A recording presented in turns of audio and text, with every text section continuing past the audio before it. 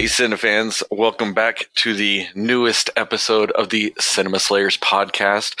Today, we will be discussing Avengers Infinity War. So if you have not seen it yet and you do care about spoilers, stop listening now because there will be spoilers throughout this entire thing. Once again, it is me, the bearded one, the resident cast man of this podcast, Sterling. And I am joined by the body-slamming machine who has graduated to the rank of pod boy, Justin. Yes, indeed. Hello, Cinema Slayers. When I'm not jumping off the top rope, kicking people in the face, I'm watching Marvel characters do it. So how are you guys doing?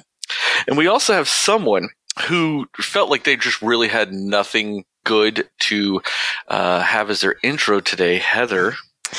Yeah, it's true. I think my mind just drew a blank. I think it's because I'm still taking in everything from Infinity War, so I had nothing left. But welcome back to the podcast. Thanks for joining us. And then we have the man that set the record for the most activities barely completed in one day, Devin. Hey, it's me. Thank you for making the choice to listen to the man with the caramel voice.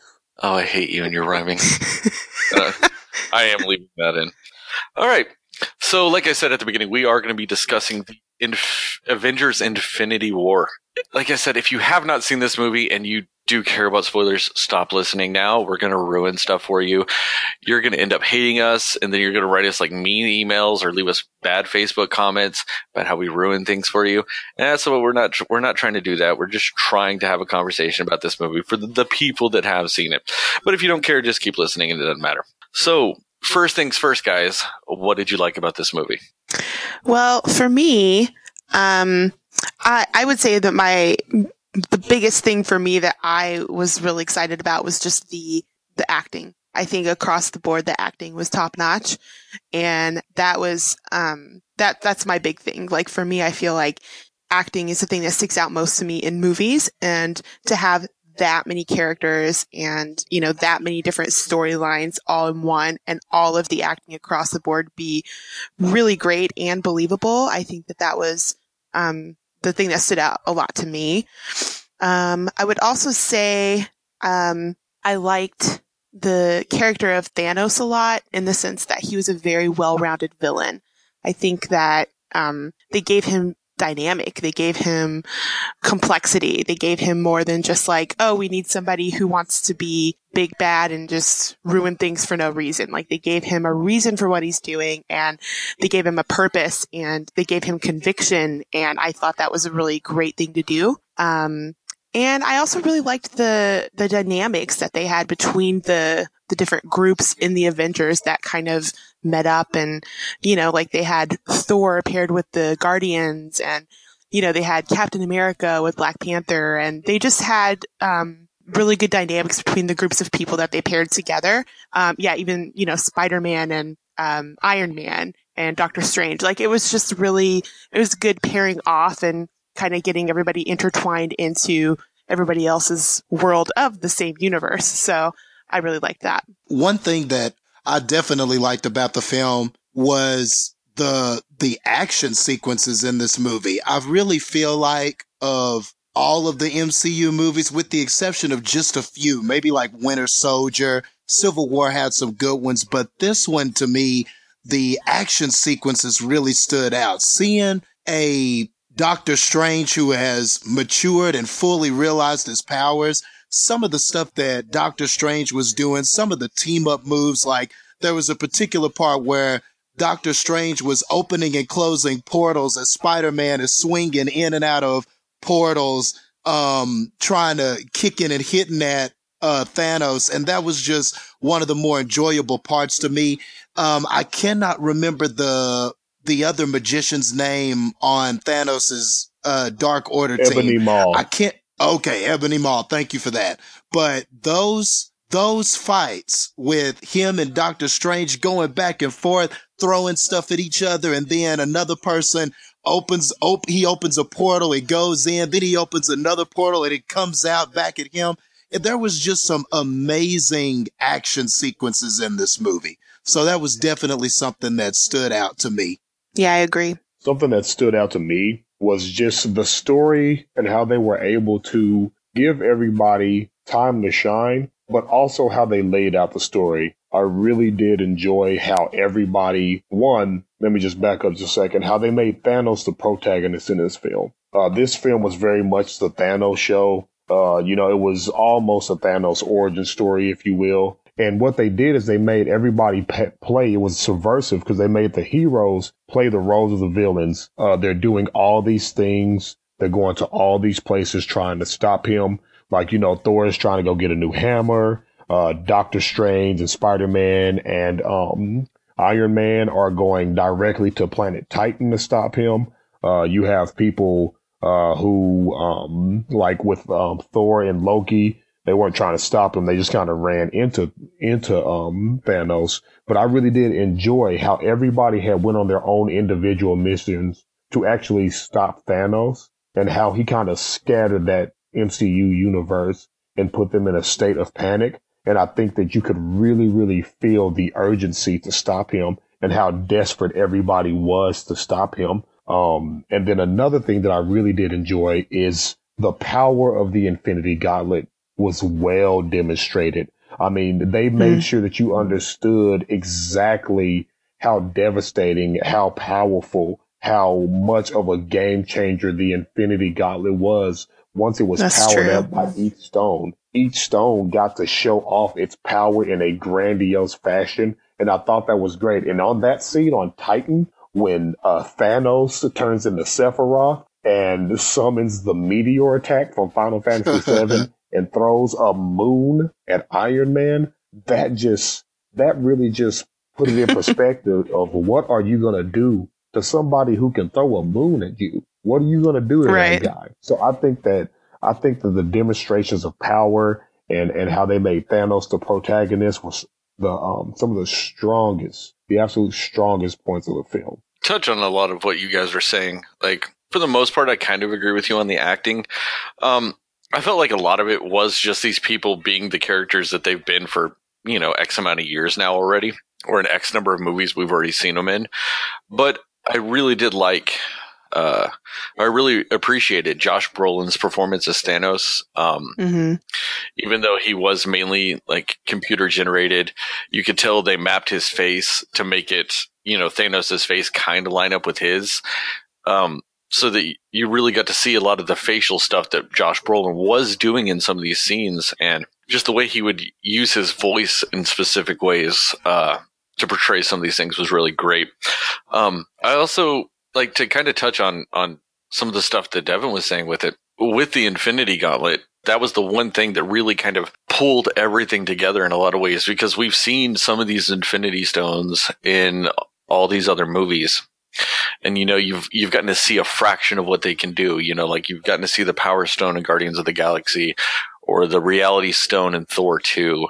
But just showing what they could legitimately do in the hands of somebody that knew what they were doing with them, or with the gauntlet, as you add multiple stones together, it really kind of helped show like how bad things actually could have been in some of these other movies if these stones were in the hands of somebody that was more knowledgeable and capable to actually wield these stones. Indeed. Yeah, solid points. And just to kind of add to the whole thing about Thanos and him being an imposing figure, I thought it was a great move to start the movie with basically him dispatching two of the most powerful characters in the Avengers. I think it was a great decision to start with him, because when this movie opens, there are bodies everywhere. Thor is on the ground, already been defeated, and then you've got Loki on the verge of defeat. Hulk comes in, and the fight isn't very long. And Hulk, we know who Hulk is. He's a force to be reckoned with. He's the strongest Avenger as far as strength is concerned. And he's quickly dispatched by Thanos. So it just sort of sets up this whole question in the audience's mind. What are these other heroes possibly going to do? If Hulk and Thor and Loki couldn't get the job done, what are they going to do? So it just sets that tone about Thanos and how intimidating he is and how powerful he is right away. Yeah, Yeah, Thanos that's true. really dropped a mixtape after he beat up the Hulk. He kind of reminded me of Drake and back to back. You know, you getting bodied by a purple titan. Hulk fingers turn to banner fingers. Beat you up and the fear lingers. One of the funny things about that scene is if you realize when Loki is talking to Thanos, he actually uses the line that Tony Stark uses against him in Avengers 1 when he says, but we have a Hulk. Yeah, we have a Hulk. Yep. Yeah. It's supposed to like mirror that. It's supposed to mirror that scene at the beginning, but just with a drastically different outcome. Whereas, you know, it becomes this huge like ragdoll situation when Loki fought the Hulk, where it was almost the exact opposite. You had Thanos manhandle the Hulk like the Hulk manhandles other people. Yeah. Another thing I want to touch on real quick too, that was something I appreciated in this movie was Zoe Saldana as Gamora. Yes, she was amazing. Yes, I agree. She always ends up like being the love interest in the Guardians movies more than like a real character. But in this, it really showed a lot of the depth that the character can have and that she can do with it. A lot of those scenes with her and Josh Brolin as Thanos were like really great scenes. Like I was kind of upset that like that kind of got cut short like halfway through the movie because death. Yeah, Gamora dies. And it was kind of sad though, like that, you know, and that was probably my favorite moment in the movie though, because of the way they made that tie into Thanos' story. Yeah. Without going into a dislike about it right now with that same scene, there is a character that I will talk about later that, you know, points out that like when Thanos is crying at the idea that he has to sacrifice something, you know, something he loves to get the Soul Stone, you know, and he's crying and Gamora's like, haha, sucks to be you because you don't love anything, you know, and he's crying. So she's like, yeah, you're fucked. And this character points out that he's not crying because he doesn't have anything. He's crying because he does. And it's right there. I agree. I think Zoe Saldana is just, I think she's great in everything, but like just her convictions and what she says, you know, like every word that she spoke in this movie, you just felt it. You felt the sadness and the brokenness and the power behind it. And I loved that. I really appreciated that because it really does show you that you can have a superhero character, a superhero movie, somebody who's like, you know, supposed to be like, oh, it's from comic books and whatever, like, but they're like, you feel the realness of that character. And I think she did an excellent job of doing that in this movie. I do have a quick question for Heather. You think Zoe Saldana is great in everything? Mm-hmm. That's exactly what I was. Everything I've seen in her in. So wasn't she in Crossroads? I'm right. Wasn't she in Crossroads? You know what? Yeah. All right. Listen. I did forget about that one. The right person, right? Heather yes, you are. Crossroads. Listen, here's the thing. Listen, you can't say she was the worst thing about that movie, though. Listen, so I'm sure that Heather would like to defend that statement of liking Zoe Saldana in it, but we just don't want to cross that road right now. Dad jokes, I've got them. Okay. Listen, though, I will say that I think, Sterling, you're right, though, because even though that movie in itself is just not good at all, she was probably the best thing about that movie. So, you know. That doesn't mean anything. I mean, if I get shot one day, but I also get kicked in the nuts that day, I'm not going to be like, well, at least I was, you know, getting kicked in the nuts wasn't the worst thing. No, that's still going to suck. All right. But I'm just saying, you know, as an overall rule, she's really great. Maybe her movie selections aren't always, but... Did you ever see the movie Losers that also has Chris Evans, who's Captain America, and Jeffrey Dean Morgan in it? No. Yeah, sucks too. Yeah, so does Columbiana. Columbiana was bad. I actually didn't mind that movie. I thought that one was pretty okay. I didn't bother watching that. I didn't see it either. Exactly. So... whatever, she's great. I'll stick with my thing. So, but wait. What about Drumline? Because she was also the Nick Cannon loving. I don't know. She was all right. I mean, Drumline's all right. I mean, it's not the best thing ever, but as far as movies that are predominantly black cast, there's worse. There's much worse. I mean, yeah, that's true. Ooh. Yeah. I mean, to me, and I know we're digressing, but who cares? Drumline needs to be talked about. My issue with Drumline. Study in film, Drumline. Oh no. My issue with Drumline is the fact that there is no college music program in the history of ever that does not require you to do something that would show you could read music beforehand. Just never. None of them ever. I know this because I was in a college musical program that as a percussion player, like I was, for drumline shit, for drumming shit. And I had to sight read some music because that's what they want to do. They want to know, like, they never have it. And you're by yourself. They don't do auditions like that where you can listen to other people play it so you can hear it and play it. Because the problem with that logic is also that if you're listening to other people play it, if they're shitty players like they're positing in that movie, you're not going to actually hear what it's supposed to be because you're just hearing people fuck up nonstop. No. I hate that movie. But Drumline 2 is actually okay. I'll say that. You like Drumline 2 better? Oh my. Yes, Drumline 2 is way better. Anyway.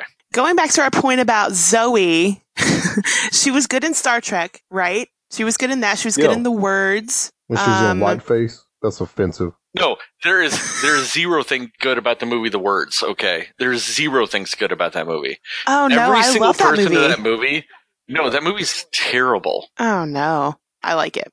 Hey, but speaking of good acting, speaking of somebody who did some standout acting in this movie, how about your boy Chris Hemsworth? How about Thor? I thought that he was another standout actor in this film. In this MCU, I agree with that, man. I mean, I used to think, like, who gives a shit about Thor? Kill him now and I won't care. But now he really has come to his own. And I think that's part of his, I think part of that is his success outside of the MCU. Because a lot of the people in the MCU, that's pretty much all they got. But man, he's been putting work in and doing some really good films. And I think that, Marvel recognized, like, oh, we have like the best thing almost ever. Yeah, he's a infinity gem, if you will, with his talent. I knew you were gonna do that. The only thing real quick I'm gonna say about it is that the scene where he, comes down and joins the Wakanda war going on, that is like the coolest scene, like his entrance and with the lightning, and it was awesome. So yeah. But just to quickly speak on Chris Hemsworth and Thor, I love the scene where he had the little talk with Rocket. I thought that scene where Rocket is asking him, what happened to your father? Oh, he's dead. What happened to your brother? He was killed. What happened to your sister? And he just goes down the line, and Rocket Raccoon's face at that moment when he was like, are you sure that you're up for this? And just the acting that Chris Hemsworth displayed, I mean, you could just see the hurt in his face. You could see the guilt over the people and all these people that he's lost, and just the feeling of that he was powerless to stop Thanos at that moment, and like he had let everyone down, and this was a chance to redeem himself. Like that was great acting. And I thought it was interesting too, because I think that Guardians of Galaxy Part 1 Rocket Raccoon would have just been like, whatever. But that character kind of matured in Guardians of the Galaxy 2. So I thought it was very fitting that he was the one having that conversation with Thor. He was the right person to be talking to Thor at that moment. But I also think that it was one of the first times that he felt like somebody just didn't think he was like this useless, like ridiculous, didn't know anything animal sidekick. Like, cause Thor was like, oh, you're clearly the smart one, like he made that joke about it. And I think he felt some kind of like kinship with him, because he's like, all right, you actually like know my worth, so I'm going to stick with you, Definitely true. To me, when it came down to it, this movie was about 3 characters, like overall. Like, I know it's got like 75 something characters and like 30 of the main characters from the Marvel stuff. But to me, the main characters of this movie were Thanos, Thor, and Gamora. Like, they were the 3 that actually had a story arc. Everyone else kind of just were a part of the story. Mm-hmm. But those were the three that actually had a story arc. There was a beginning and a middle and an end genuinely to what they were doing in that movie, you know? Yeah. And maybe just underneath them, I would say Tony Stark. I feel like what happened at the beginning, what happened in the middle, what happened at the end. I feel like he might be not as much as them, but just underneath them. Like if there was a B, I think he would be right there. The B storyline was Vision and Scarlet Witch. Oh yeah, that's true. Yeah. No, I would agree with Devin on that. Yeah. I do agree with that. I think the B storyline is Vision and Wanda because like a lot of it really does revolve around them. But like I kind of get what you're saying with Tony, but honestly, I'll go into greater depth with this in the dislike section. But the story with Tony is almost like every other movie that has Iron Man in it. There's something at the beginning, and it's then essentially like the center point of his story at the end. Like whatever his issue is at the beginning is what it is at the end. That's kind of what the whole facet of his character has always been in the Marvel Universe. So that's why I just personally didn't see that much into it as you. Whereas I would put it as like a C storyline, whereas like a C character with the story, Thanos, Gamora, and Thor at 1, Vision and Scarlet Witch at 2. I would put Tony Stark at that next tier. Oh, well, I would just to quickly retort that's just interesting that you see it that way, because the way I saw it, we saw him interact with somebody in his personal life. We saw him interact with somebody who's a hero that is based on kind of that relationship he was talking about with that person in his personal life. Then when everything comes around and what happens to Spider-Man happens to him and everything, that whole thing kind of comes full circle. So I thought he got, when you think about the scenes he was in, the interactions that he had, I felt like he got a full story in a way. His fears everything kind of came around for him, I thought. He did get a full story. But like what I'm saying with it though is that's the same story he always has. Like that's a version of his story in Civil War. Like he gets guilted into feeling bad about somebody that died in Wachovia. And then because of that, it goes into the Civil War. And then like at the end, it's still like the same thing though. There's always something with him foreshadowed at the beginning comes into play at the end of the scene or at the end of the movie. It's just like Iron Man 1. At first, he's just like, who cares? I make weapons that are awesome. And then at the end of the movie, he's like, let's stop making weapons. I'm going to maintain control of Iron Man because other people can't handle this responsibility. That's what I'm saying is that's always what happens with Tony. Whatever's foreshadowed at the beginning or talked about at the beginning is always the end result in his movies. Cool. I mean, but that didn't mean it. But that doesn't mean it. But that just doesn't mean it didn't exist. Y'all were kind of making it seem like he had no story. So I just wanted to make that clear that he did. I'm just saying like that's just what his character role is. That's why to me it was just like he was a character in the events, because that's just what always happens with this character. Like that is the role of Tony Stark at this point in the Marvel in Marvel movies. I get that. That's why that's why I'm saying just to me, that's why it didn't feel like completely like he was a main character that went through a story arc, because that's just the role he plays in these movies. Just like in Spider-Man Homecoming, he's like, I'm going to give you this suit and give you a bunch of tech. And, oh, you abused it. I'm taking it away. Oh, I was wrong. Here's it back. You know what I mean? Like, that's just kind of the role he plays. Like, there's always something foreshadowed with him at the beginning. And then that's the end result with this character, So even in his side roles, that's what it is. Yeah, I do think that in this, though, it was cool that at the end of it, you kind of see a little bit more how he is grown up a little bit. Like even in, more so in the beginning when he's talking to Doctor Strange and he's like, I see what these guys can do. I don't want to put like the people in this world in more danger. So that's why I think we need to go to Thanos, and I thought that was a cool, like non-selfish thing for Tony Stark to do, and I thought it kind of showed a little bit of growth.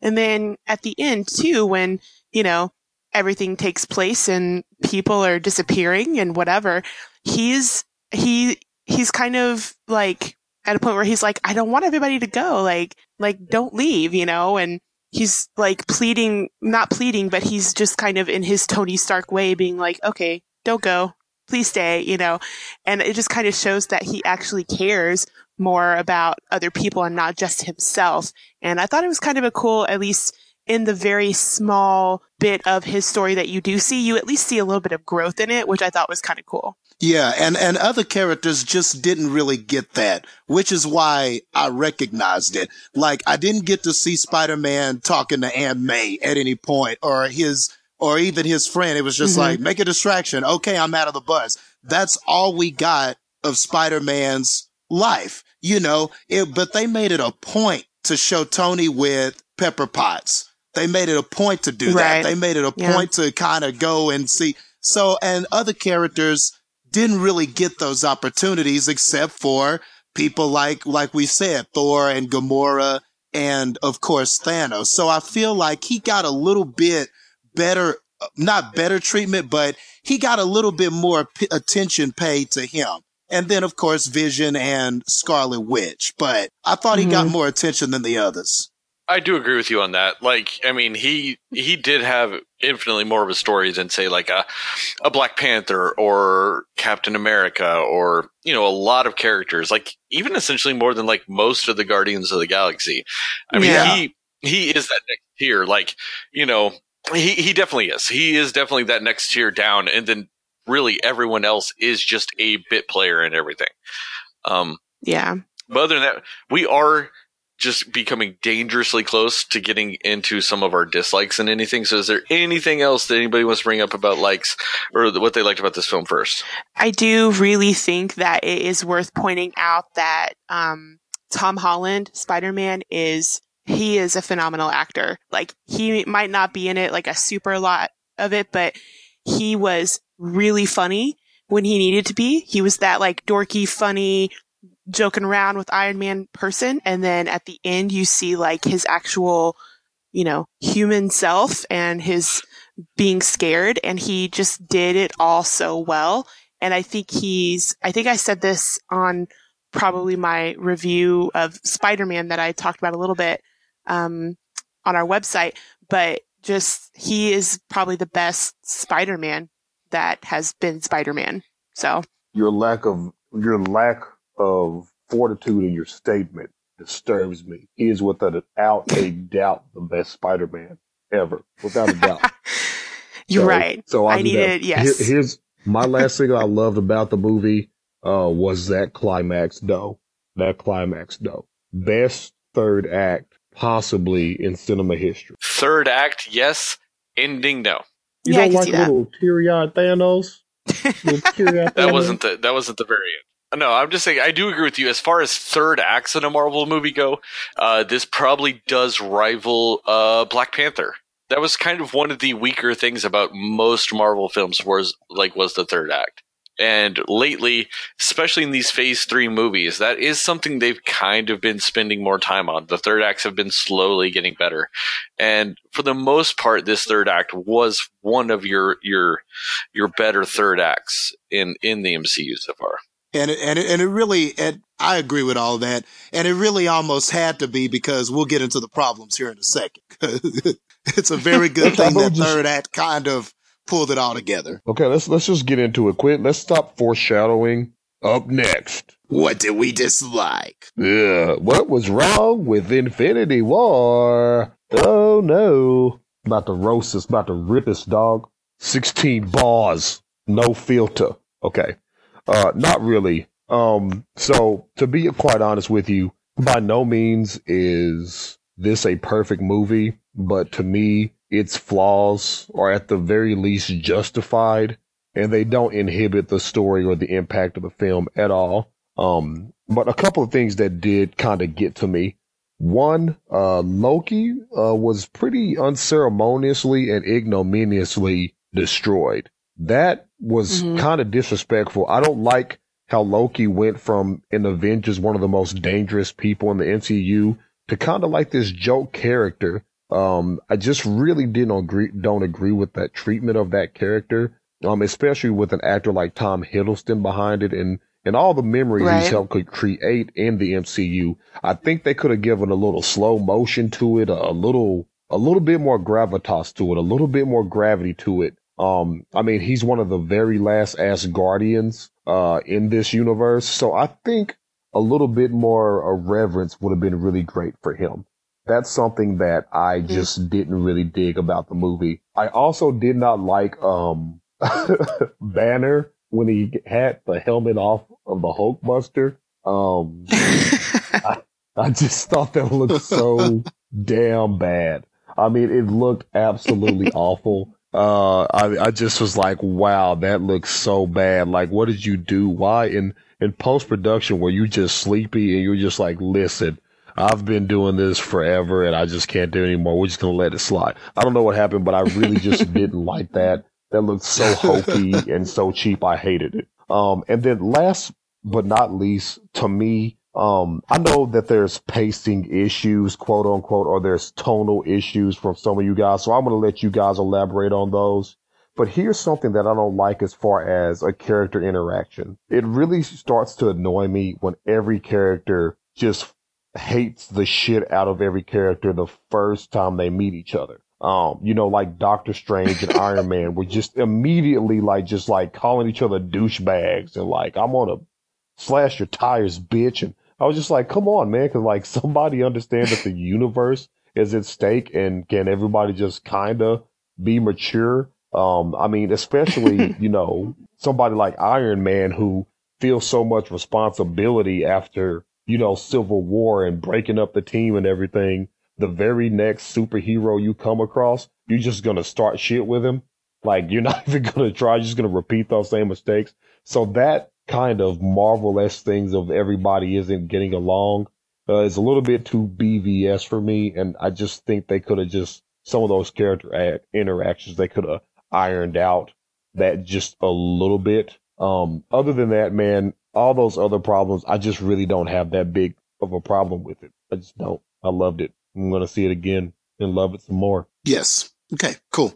And for me, just to kind of hit on some of the pacing issues and stuff that you kind of alluded to. Well, for me, it was just, I think the biggest thing about it is that, and kind of what you said, by merit of this being such a huge movie and it having so many characters in it, the film skips around quite a bit. So 1 minute you're on this planet, the next minute you're back on Earth, the next minute you're on this planet, the next minute you're here. And even though the movie does a good job of labeling, like it tells you where we are, it tells you things like that. But I don't know if maybe I missed it or maybe somebody could elaborate, but I just had no sense of distance or how much time was passing. And so it would seem like when characters would be at a certain place or when they would meet up, I just would come back to, well, how did they wind up, how are they winding up getting here so quickly? Or how did they arrive over here? Or how far is nowhere from the planet they were just on? And I don't know. I felt like there needed to be something, just something and who knows, maybe there's a deleted scene. It was already 2.5 hours long. So, you're asking for more here when the movie was already almost 3 hours, but maybe just even a little exposition so that I could understand where everybody was, even if during that time that Thor and Rocket were flying to go meet with the Forger to find out about his Stormbreaker.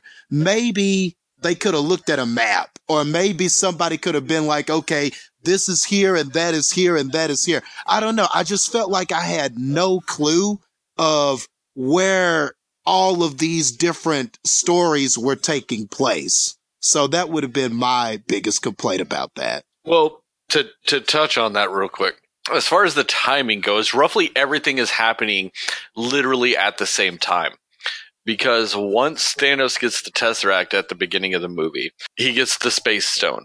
So he can, at that point, in combination with the Power Stone that he got from Xandar, where the Nova Corps is, he's pretty much can transport space and time instantaneously. So he could go from halfway across the universe to Earth, in a nanosecond.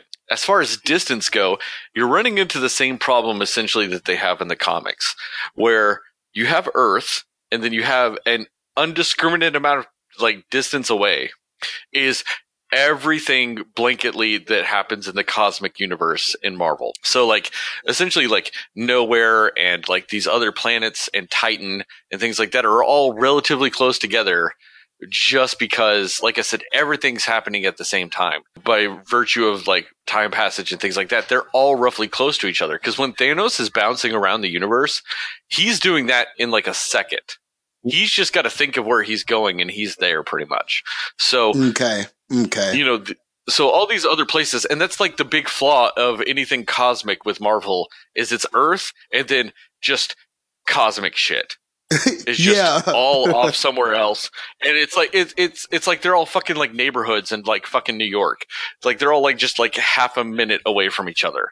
That's just a problem from the comics too, because since, they're making up planets and universes and galaxies and all this other shit, there's never really been a need to actually say where anything is specifically. So it's just that same flaw that you have in the comics. There's Earth and then cosmic shit. Yeah. That's it. Yeah. That's how the cosmos is built. And I think as far as time is concerned, it happened within the same day. I mean, I think that was the biggest thing, is that this all happened within the same day. And I took it as all within the same galaxy.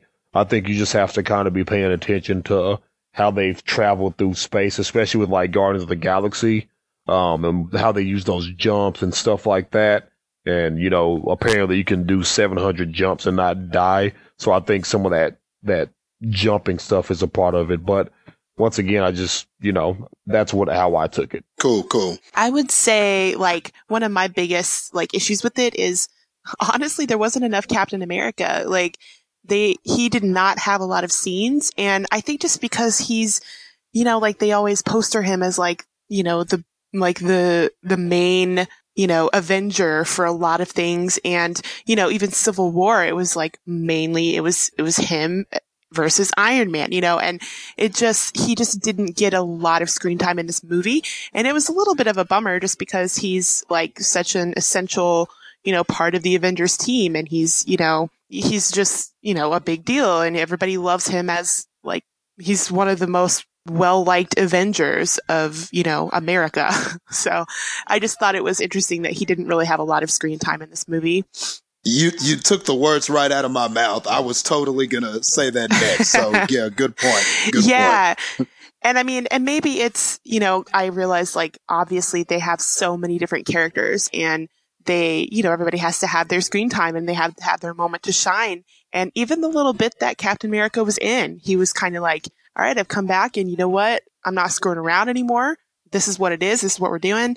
And it was great, but there just wasn't enough of it. And, so that was my first issue that I had with it. I would also say that, I kind of agree with you, Devin, about the whole, when they first meet each other, and especially, when it's it's an Avenger of some kind, when Star-Lord met Iron Man for the first time, you know what I mean? It was just kind of well, okay, that he says he's an Avenger, so obviously, he's a hero, he's a big deal, he's going to help you, but they still are just well, who are you and what do you want? And I totally agree about that. So I think that the first meetings, you're right. They're sometimes a little okay, let's not be that way about it, except for, Thor versus Star-Lord. That was actually pretty hilarious. Their first meeting, and that was great. I think they did that really well. Very in character for both of them. I thought it was great. I think that one was done well, but the rest of them, you're right. It's okay, well, let's not argue about this or that when we have to save the world. But, so, And also, I think in one of the reviews that we had up, I believe it was in Sterling's, where you talk about a little bit of the timing of the jokes was a little bit out of place in a lot of the movie. And I think I definitely agree with that for the most part. Like, they were good jokes. They really were, but it was kind of like very abrupt changes of like when they're doing them, except for, Spider-Man, I feel like was always on point with it just because, he's a kid and he's going to say what he said regardless of the situation. So I feel like his was pretty accurate. And then again, like the jokes with like Thor and the Guardians was just, it might have not been completely in place, but it totally worked just for like who those characters are and just the whole joking interaction that they had with each other, I think was a really high point of the movie for me. It was just really entertaining to watch. Yeah. And then my only other thing that I'll say is, so they went into this whole thing about, Doctor Strange at one point went into the future to see the possible outcomes of the situation that they were in. And he said there was only one way that they really win. But he also never really reveals to the other Avengers he's with what that way is. He just, like, they make this master plan to, trap Thanos in a sense. But, at the end of it, when he decides he's giving Thanos the time stone and Iron Man's like, well, why'd you do that? And he's like, it's the only way, it's kind of like, why wouldn't you have explained this whole thing and what needed to happen before everybody gets involved in trying to attack Thanos like this?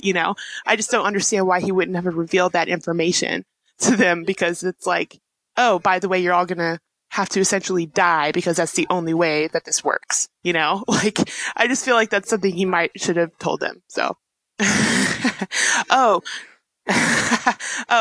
the scene where Star-Lord kind of loses it when they're like right in the middle of almost getting the what is it? The gauntlet, Infinity Gauntlet. They're so close to getting it. And then that's when he decides to freak out. I was really disappointed by that. So I was like, you're better than that, Star-Lord. Like, don't do that. You're going to ruin the whole plan. Star-Lord is an emotional wreck and he's a child. That was perfectly in character for him to do. That's I just feel like they shouldn't have done that. Every movie, at the end, he just flips out emotionally and just starts attacking the bad guy. That's what he does. That is, I guess that's true, especially in the second one. So, yeah, I guess that's true. That's exactly what he would do in that situation. It was a perfect use of a character's impulsivity against them. That was perfect.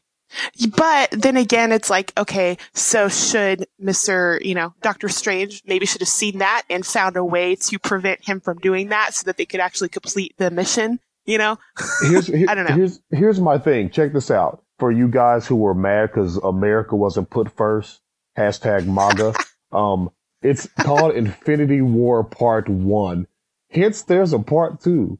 So I didn't get to see enough of Captain America. Well, but there's a second part to this. Oh my God. There's a second one of these. Where to begin? First thing I'll bring up was Red Skull, because I talked about it a little bit earlier. Red Skull is the mystery character that I alluded to earlier that is with Thanos and Gamora on that scene. My issue with Red Skull is the fact that it could have been anyone else. They could have gotten a homeless guy off the street to play that character. There was no need for it to be Red Skull, and I think it's a wasted use of Red Skull, because that is one of those things that's solely done for fan service. Like, oh, you remember this character from Captain America 1? Haha, he's back. But he didn't do anything Red Skullian. He just seemed like some random mystery mountain hermit guy that just happened to have knowledge on the Soul Stone all of a sudden. And that was like, it seemed like an entire waste of a use of that character. He could have at least had somebody chained up to something and torturing them. I mean, he could have had something Red Skull about him other than the fact that his face was literally a Red Skull. Well, to be honest, it wasn't suddenly he knew about the Soul Stone. He's kind of been there for 84 years. So it's not really all of a sudden. No, I get that. But just saying. But even then, though, who's sitting there giving him that information? Because it looked like no one else was on that planet. So who's even giving him that information? If the Soul Stone is sitting at the bottom of this pit, how does he know this stuff? Who's telling him How that? can you, captain of the I hate the origin story, now demand origins for everything? Okay, I'm gonna let you continue. Just do that's your the thing. thing. Is I just wanted, like, it could have just been like some random alien mountain man that I would accept that for. But the fact that it's Red Skull, you're intentionally putting that character into this situation. It felt out of place. Like I said, you want to show Red Skull is still alive because that's been a big theory in the Marvel Universe ever since the first one. That him touching the Soul Stone, or I mean, not the Soul Stone, the Space Stone in the Tesseract wouldn't have killed him. It theoretically could have just moved him somewhere else in the universe. And then it moved him somewhere else in the universe and it made him this other, like, essentially made him a new person is a waste of a Red Skull. Like, that's my issue, is it's just you waste Red Skull with that. Like, you know, they could have alluded to something, like he could have been on Titan, like torturing a baby or something. That would have made sense to use Red Skull doing that. Not just being some mountain guy in a cloak. Second, I completely agree that the tone, with tonal issues with some of these jokes. Because, like, the first thing you get in this movie is Loki dying. And, you know, Devin touched on the fact that, you know, that it felt out of place. Like, with the fact that there wasn't any gravitas to it all. Not him dying, but there wasn't any gravitas to it all. He's been, like, he was the main villain in Avengers 1. He's been a main staple since the beginning. And he was just killed and on to the next scene. Mm-hmm. And so the first thing you see after that with Thor is Thor hitting the Guardians of the Galaxy ship and then them just talking about his muscles and how sexy he is. And then the conversation afterwards is Thor's like, yeah, my brother just died. And everybody's like, oh, and he's like, it's fine though, Gamora. I understand. Family is a weird thing. That's it. Like, that is a super weird tonal shift in that movie. Or the fact that, like, when Gamora and Star-Lord are talking and she's like, Gamora's like, if Thanos captures me, you kill me. You kill me instantly. And then it's followed up with this weird Drax moment about not thinking he could be seen. And, like, I feel weird with it because that was a legitimately funny bit. Right. Like, Dave Bautista did a great job with that bit. It was a good bit. Yeah, it was. That was hilarious. But it just did not... It did not need to follow that scene, though. That was an incredibly emotional and serious scene, followed up by just hijinks. Well, yeah, that's true. I call that the Taiko effect, though. So Taika Waititi, he directed Thor Ragnarok, and there were like these awful moments when, like, I don't know, when Asgard got absolutely obliterated, and then Korg was talking. He was like, "But as long as the foundations of our home are still there, something can be rebuilt." And then it blows up again. It's like, oh, nope, it's completely been destroyed now. I get what you're saying with that. I get what you're saying with that. I think they did a better job of letting those dramatic moments sink in better than they did in Thor Ragnarok, because some things in Thor Ragnarok, you were like, can you just give it a second to play out? Can you just let us feel that for a sec before you just make another joke? Well, see, like, oddly enough, I felt the exact opposite with that, because since Korg was a side character, like, it didn't feel out of place coming from him. And while this moment with Drax isn't out of character for Drax, since he's a main character, you're now using your main characters to cheapen your moments. Like, so, like, that's why it didn't bother me as much in Thor Ragnarok, is because it was a side character who just essentially did that the entire time. Whereas now you're using your main characters to destroy your own moments. Like, so it was things like that. Like, the tone was really weird to me. And, like, to me, the pacing was incredibly weird, but then became incredibly formulaic. I don't know why I can't say that word. Formulaic. Yeah. It is. Yeah, we'll go with that one. Formulaic. Like, because it was like Group A, Thanos. Group B, Group C, Thanos. Group A, Thanos. Group C, Thanos. Group A, Thanos. Group B, Group C, Thanos. Like, that's the entire movie ended up just becoming that every time.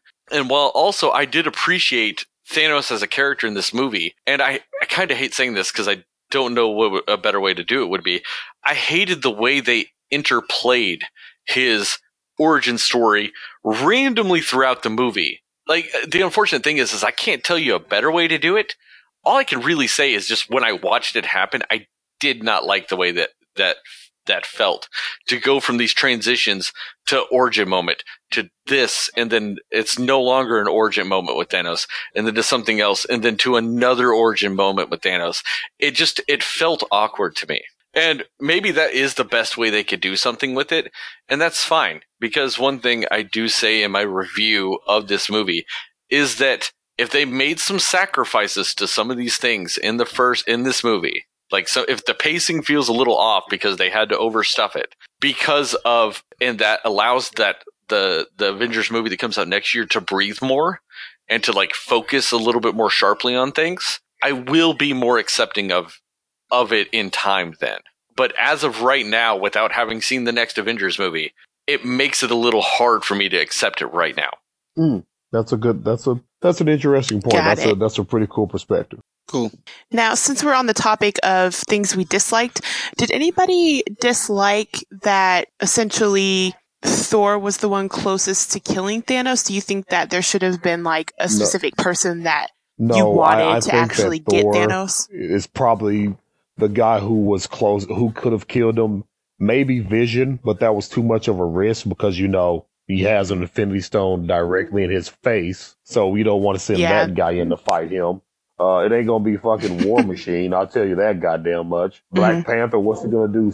Is he gonna scratch him to death? He turned Captain America's shield into one of those little coin machines, when you put your penny in and then you have like an armadillo or something on it. He would have taken that shield and pressed it. They would have had a little Infinity Gauntlet in there. Take that, kid, and don't spend it all in one place. It'll be a collector's item in 200 years after I've saved the universe. I do agree with Devin on that. With the characters that we have so far in the Marvel Universe, Thor is the only one that has the power set to be able to go up against Thanos for the most part. He's got elements of magic to him. He's got, strength that's only topped by Hulk. He's the only one that has the complete power set to be able to go up against Thanos in that situation. That didn't bother me. Yeah. I thought it was great. Yeah. I think it made the most sense for sure, but it was just like every scene was like, I want to kill him. I'm going to kill him. So I just was curious if anybody's like, is there somebody you wanted to be able to kill him, or was Thor the best option, Yeah, and it should have ended there, because my next point in things I disliked was pretty much every single fucking thing that happened after that scene. Where Stormbreaker gets thrown into Thanos' chest. He's like, it should have ended with my head. And then he snaps his fingers. And then essentially half the universe dies in that moment. I'm fine with that part of it. I just absolutely hated the way they did it in the movie, though. Like, with the way they actually showed everything with it, to me, just felt cheap. And it felt forced. It really, really kind of angered me so very much with how they handled everything after that moment. How so? Or what was one or two things you were most angry about? All right, if you look at the original Infinity Gauntlet storyline in the comics, essentially what happens in that, for people that don't know, is it's like essentially like the Avengers and all these people like are taking on Thanos, and he has the Infinity Gauntlet. And with this, they are touching on the fact that he still had to gather stones in this movie, whereas in the comics, like, he essentially has everything at that point. And so it's, you get like 2 issues into this like 8 issue, if I'm remembering correctly, story arc. It's 8 or 6, I don't remember. Anyway, and by the end of issue 2, he snaps his fingers, everybody's dead. Like, there's a few side characters left because he kills half the universe. But like, to me, in this, the reason why I ended up hating it is not the fact that people died. It's essentially how they tried to use people dying. To me, the way they tried to use it felt cheap. Because essentially, if you've paid attention to anything in these Marvel movies, or if you've read a comic book at any point in your life, or if you, have heard any movie they've announced after this, and they've actually limited the number of things they have announced because of they wanted to like hold back things because of this movie, but just anything in general circulating around Marvel or anything like that. Anytime the Infinity Gauntlet is in play, a shit ton of people die, a shit ton of people come back to life. It's a waste of a moment with this, with how they portrayed it. Honestly, it was the Spider-Man death that pissed me off. The fact that it was beautifully acted. There was genuine sentiment like portrayed by these characters in it. But to me, that made it feel even cheaper. Because Spider-Man's dying in this, it's this huge emotional moment, and he's going to be back to life in 30 minutes in the next movie. Like, I don't see the need to force a fake emotional moment in that scene. It just angered me insanely. It wasn't the fact that people died. It's just how they kind of portrayed it. They tried to portray it like it's a permanent fix, like it's permanently going to happen. In no way, shape, or form is that ever going to be permanent, especially with the Infinity Gauntlet. Like, I know some of my bias with is the fact that I know a lot of the stuff from the comics, and I get that. But like I said, if you know anything about just these movies in general, it still feels fake and cheap. Like, my wife watched this movie with me, and she's one that cries. She cries at things. Like, we watched A Quiet Place. She cried when John Krasinski died. She cries very easily. At that, like, when she watched it in Infinity War, and she's seen a lot of these Marvel movies with me and things like that, and she's really enjoyed them, she just didn't even care about that either. And she knows infinitely less than somebody should know going into that movie, because she's maybe seen 4 Marvel movies at this point. Well, to that, man, I mean, I can't change the way you feel about that, but I want to give the audience who is listening, just so you guys know, Sterling knew these deaths were coming when he walked into the film. That has so much to do with it. And that has nothing to fucking do with it. No, because he knew what was going to happen. The thing is you say that. You say that I know things about spoilers. I knew spoilers about Civil War before I watched it. I had no problems. I knew spoilers about Winter Soldier before it came out. Had no problems. I knew spoilers about almost every single major Marvel movie that has ever come out since roughly Thor 2. And has never once bothered me a single time. Spoilers don't bother me. The reason why I went and found spoilers is because I was talking to one of my roommates before the movie came out, and we were talking about the Infinity Gauntlet storyline, and I got worried that we're going to have cheap deaths. So I listened to something to find out if we were going to have them, and all that did was just tell me we're going to have some fucking cheap deaths. And the other thing is with it, the reason why I bring that up with that is because of something you specifically said on Facebook, to where if I hadn't had those spoilers, I still would have known something was coming because of something you specifically said on Facebook, Devin, when you said that that this movie brought you to tears at one point, made some little teardrops form in your eyes. I'm watching this movie. When Loki died at the beginning, I don't think that did it for you. When Gamora dies in the middle, I don't think that's what did it for you. So if I'm watching this movie and I didn't know anything, and I get up to the scene with Thanos and he's got an axe in his chest, I'm still then waiting for something to happen, because I'm like, I have not seen the scene that would have done this yet. So even then, that to me is a tip off that something is happening, because to me, that still does not make any of this less cheap, because Spider-Man dying was played just to get a fake response. It wants to make you feel something. They're trying to play it like he's not going to come back to life. They're trying to play it like these characters are dead forever. And if you've ever read a comic book ever in your life, that is never the case. I can think of one comic book character ever, main comic book character ever, that has died, and at this point, as far as I know, has not technically ever came back to life. The stakes in the movie were real. And when I say the stakes in the movie were real, I mean to the characters in that universe. If they hadn't have been so emotional, and just so you know, the reason why Spider-Man was so much is because he has a spider sense. So he could feel himself dying. So that's where there was all that portrayal going on with that. That was a small detail and a small acknowledgement of his power, because it does border on precognition, because it's so fast, of why it was so much like that. So that's why there was so much drama. That was why there was so much drama when it was associated with his death. So to the characters and everybody concerned, that is permadeath. I know for a fact that they're coming back in some way, shape, form, or fashion. And for me, what's going to make the difference, I could be as angry as you, is how they do it, is how they bring them back. So that's what could really make the difference in the death for me. But in that moment, to be quite honest, what really brought me to tears was Black Panther dying.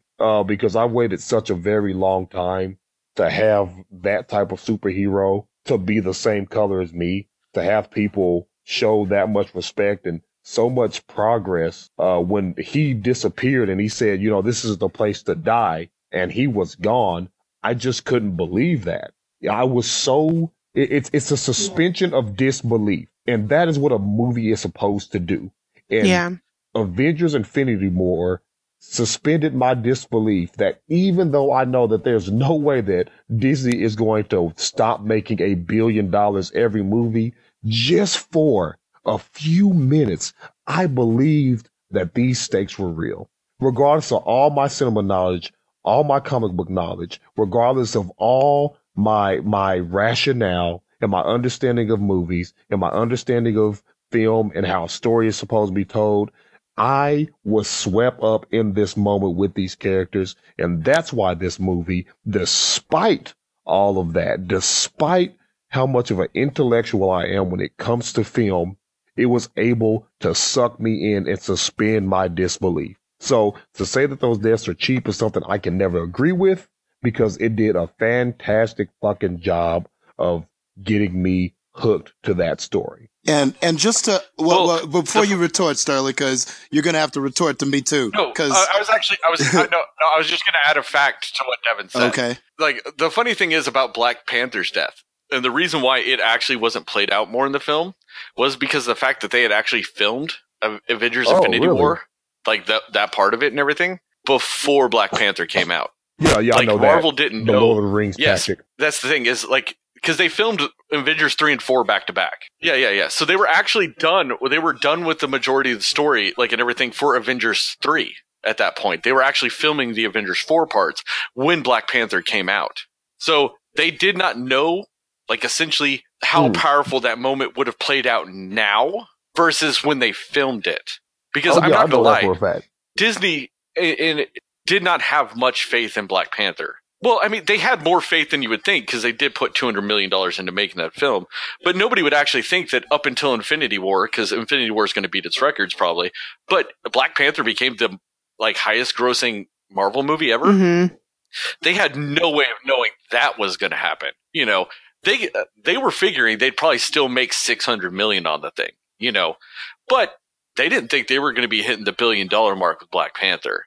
Yeah. And so that's just the funny thing about that Black Panther dying in that scene. And the reason why it is slightly downplayed is because when they filmed it, they did not know what that would mean at the moment. That's all I was saying, Justin, is I was just adding that anecdote to it.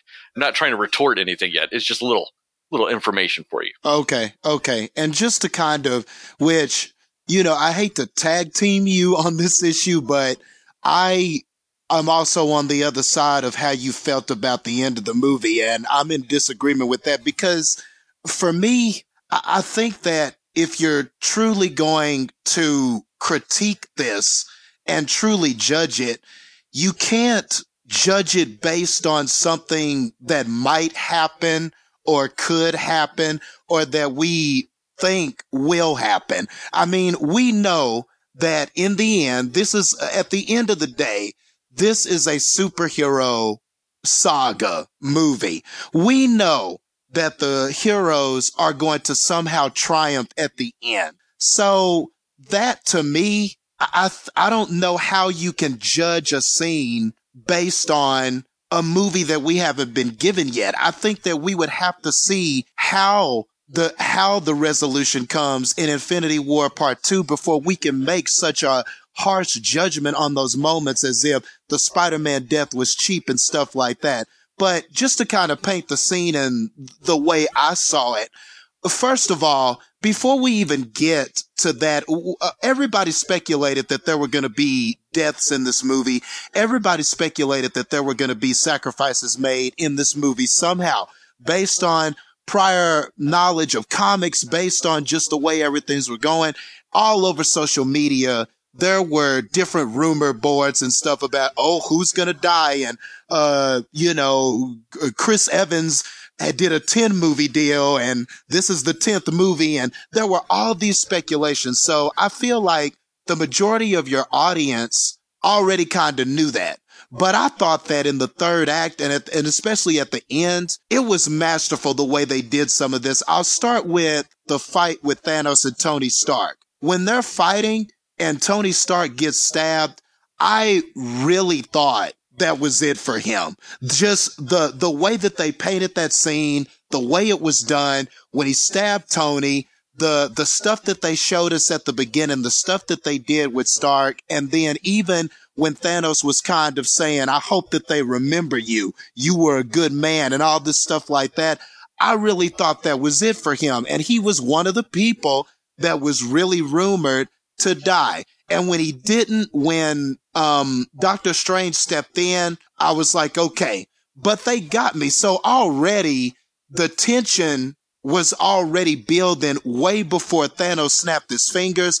That was a scene. And so then when you're and if you don't know any of these deaths are coming, it's very intense stuff, because that scene was intense. Then when Thanos is finally in Wakanda and everything is happening there and he's face to face with Cap, you're just sitting there going, oh man, is Cap gonna get it? And I think that was the strength of that, of all of that whole sequence, was you were just like, oh man, is it Cap? Is it going to be Cap? Okay, it's not him. Then what happened to Vision and everything. And then whenever you get to that part where people are being disintegrated, I feel like that is the reason why the majority of audiences really felt that, because there was some powerful acting going on with Tony Stark and with Robert Downey Jr. and Tom Holland. So I feel like that was a very powerful scene. Even if they come back, even if we know they're going to come back, we can't judge it based on something that hasn't happened. We have to look at it at face value and how it made us feel in the confines of that moment. And for me, just a movie watcher, understanding that people might die, but not knowing exactly who, I thought this was masterful at baiting you, to making you think it's going to be this character, then switching it up. Thor talking about how, man, fate keeps me alive and I normally live so that I can triumph. And then his scenes with Thanos and stuff like that, it could have been him. They really did a great job of making you guess. And I don't think anybody accurately predicted. I didn't read one spoiler, one rumor mill, one thing that was accurate about the outcome of this film. So I feel like that's the reason why most people walked out and they thoroughly enjoyed this, because you honestly, unless you knew going in beforehand, you really couldn't predict who was going to go. And I think that's why it is powerful. And like you said, maybe you're right, but you can't possibly be right now, because Infinity War Part 2 hasn't come out. So right now, at face value, I think that we've got to say that was a very good scene in the movie, final moments in the film. Well, see, with that, yeah. No, just real quick, with that though, more specifically than anything, it really was the Spider-Man death at the end that actually angered me. It wasn't anyone else's death or anything like that.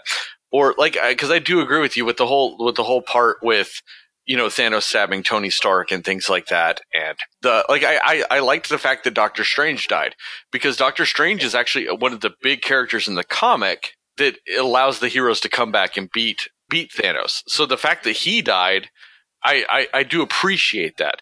My issue with the Spider-Man death, and the reason why that I can actually say Devin is wrong about the Spider-Sense aspect of it all, is that scene plays out in real time. It doesn't play out, whereas with Spider-Man would perceive things like slightly faster and things like that.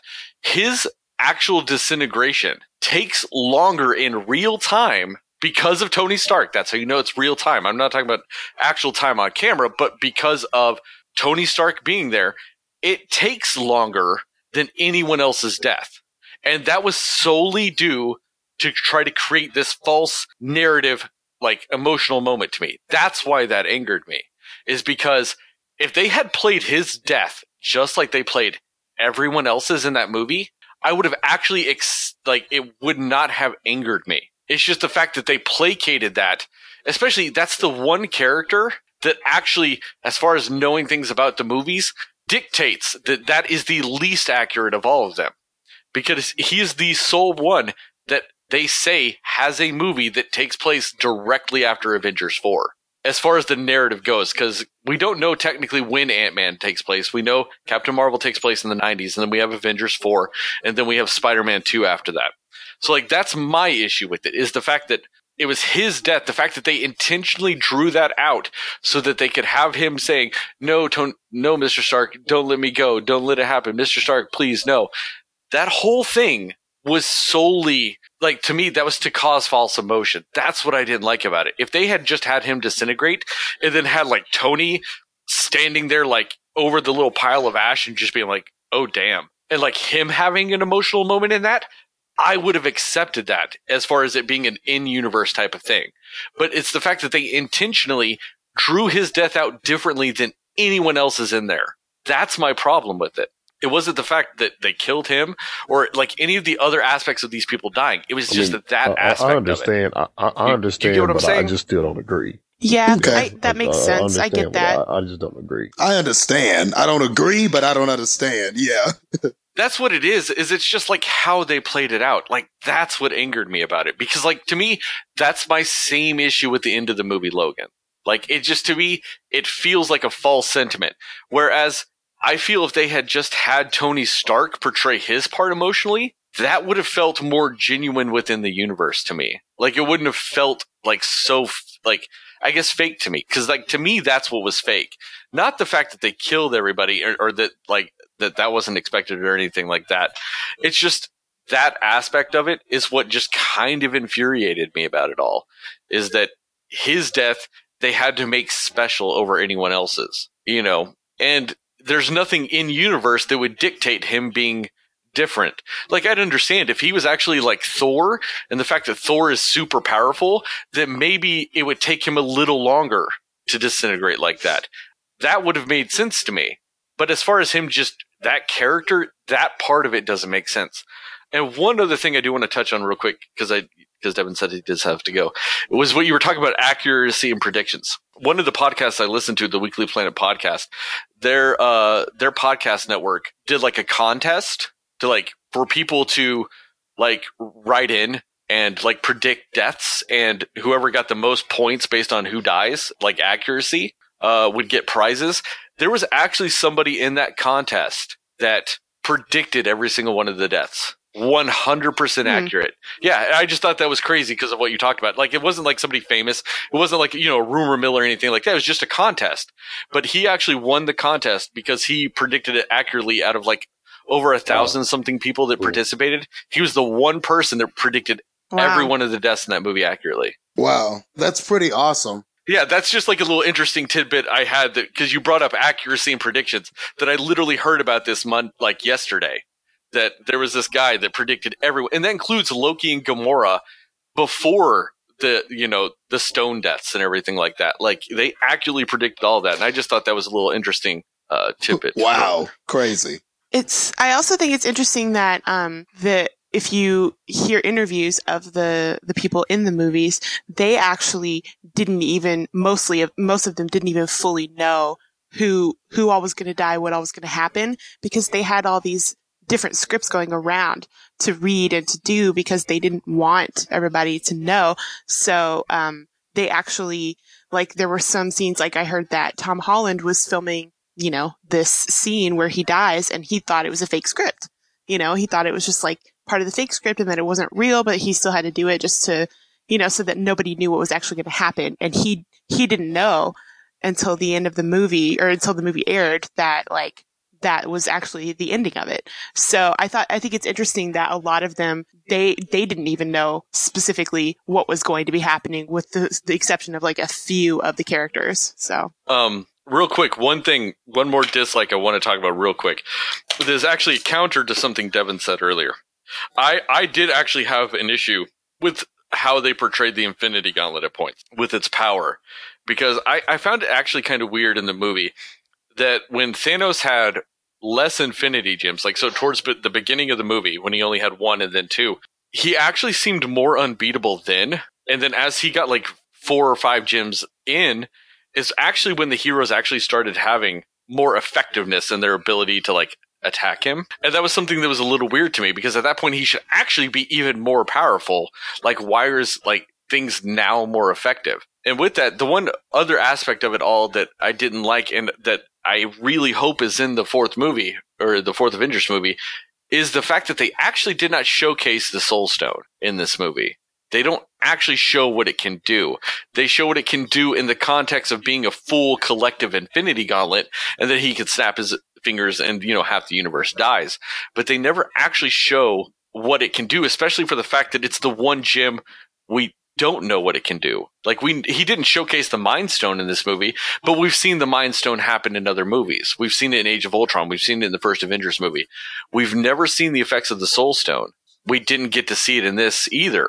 And I really hope they do show that in this next movie, like how reaching the Soul Stone can actually be and what it can do. I'll say that I'm pretty sure they're going to elaborate on that a bit. And then also, it appeared that he could only use one Infinity Stone at a time. That's what it looked like from my perception. That it just seemed like he was using one at a time. I don't have time to argue it like 400 years. Like I got to go. No. I get why they do that. That's something they've done in the comics and they've done in some of the cartoons and stuff like that.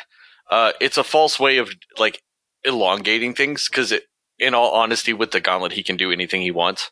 But I understand why they do that, and that's why that doesn't bother me. Is because I've seen it a billion times and everything. So like that aspect of it didn't bother me. It was just to me like the Power Stone automatically makes every other stone in the gauntlet more powerful. So. Like, it's just one of those things, like, as he went on, it just seemed like he could do more, but they were more effective. And that felt a little weird to me, is all I was saying on that. And just really quickly, sorry, but this won't take long, not to argue, I just had a thought as you were talking about the Soul Stone. Maybe we did get a little bit of a clue of what it does because of the scene with Red Skull. I know you didn't like it, but case in point, he was trapped in this, he was trapped, still living, not dead, because of that Soul Stone. So maybe it's a clue as to how the other characters are still alive. Maybe they're trapped somewhere, still alive, perhaps. I've got something to bring up to you guys in the next segment about that. I was going to wait till we're out of the dislike section. So real quick now, everybody done with dislikes?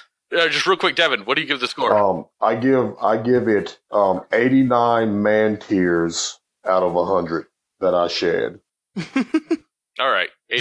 Nice. All right. Anyway, all right. So now, real quick, Heather, kind of give your final verdict about the film, maybe what you're excited about, if you can, maybe where you would rank it in the pantheon of Marvel movies. Don't give your score, just in general, your final verdict of the film. You liked it, didn't like it, any of that? For me, I definitely did like it. I think I did. I mean, it's one of the rare, Marvel movies or like superhero movies where you go into it and because it is like a first part of, initially it was a first part of a 2-set movie. It didn't have that hopeful feel at the end of it like you always see with these like superhero films. And I think it was clever for them to do it because then it kind of sets with you like what's happened and you kind of have to set on it and you kind of have to deal with that until the next movie comes out and whatever happens. But for me, I would say I definitely did enjoy it. I think overall it was very well done. I just love that it was finally when all the characters were together. And I think that's what I loved most about it. It actually, I think it would probably crack my top 5 of the Marvel movies. I say that now, maybe just because it's fresh on my mind or whatever, but just how they did it and just the story of it in general, I think was really interesting. So I would say it's probably in my top 5 of my favorite Marvel movies. Okay. Overall, I thought it was great. I thought it was a really good film. It doesn't make the top 5 for me. It just is maybe underneath those. Definitely, I think this has a case to be maybe in the top 10. I think because of the narration problems it's sort of had by nature of it being so huge, having so many characters, having so many things going on, it structurally, you're just not going to be able to say it's the best or maybe even the top 5, but this is a very good movie. For the most part, what they did worked. Everything came together nicely. And like you said, the ending, for it to kind of, to really put these superheroes in a peril unlike any other movie that we've seen before. We've gone 19 movies now, and they have Huge never been yeah. in such Yes, and they have never been in such a dire, sad, horrible situation such as this. And making the villain the protagonist was a risk that Marvel has not taken with any of their movies. They actually made the focus of this the villain for once, and that was very interesting. So there were a lot of risks taken with this movie that I liked. There was a lot of good foreshadowing with characters mentioning certain things and then it coming true at the end and stuff like that. And then we all spoke on it, but just the final act is so good. I mean, it's just the best final act they've done. You didn't know who was going to go. You didn't know what was going to happen. There was so much intensity at the end of that. So for that, I'm good. I have to say it is definitely a great time at the movies. I highly recommend this film.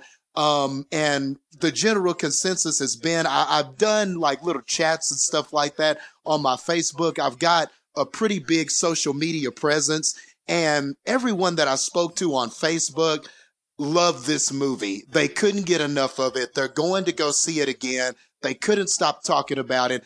And a lot of people, though I disagree, have been calling this their favorite Marvel movie. So if that's any indication, the movie made $630 million its opening weekend. It's the biggest opening weekend for any movie ever. So if that's any indication, people really enjoyed this film. And so did I.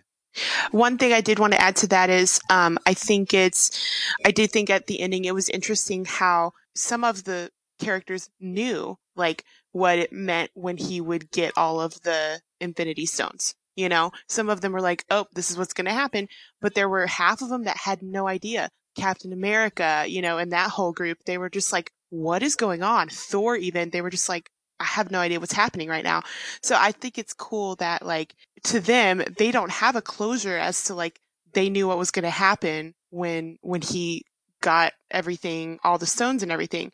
They had no idea, you know? So I think it was just really cool how they left it as to like, some of the characters were just as confused as we were as to like, why did this happen? You know? So I thought that was cool. Anyways.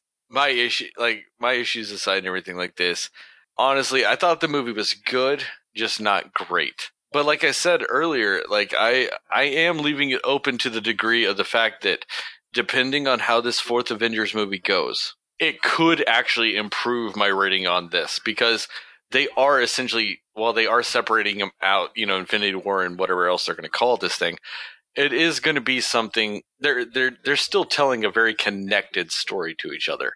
So depending on how events play out in this next one, it actually could make this better for me.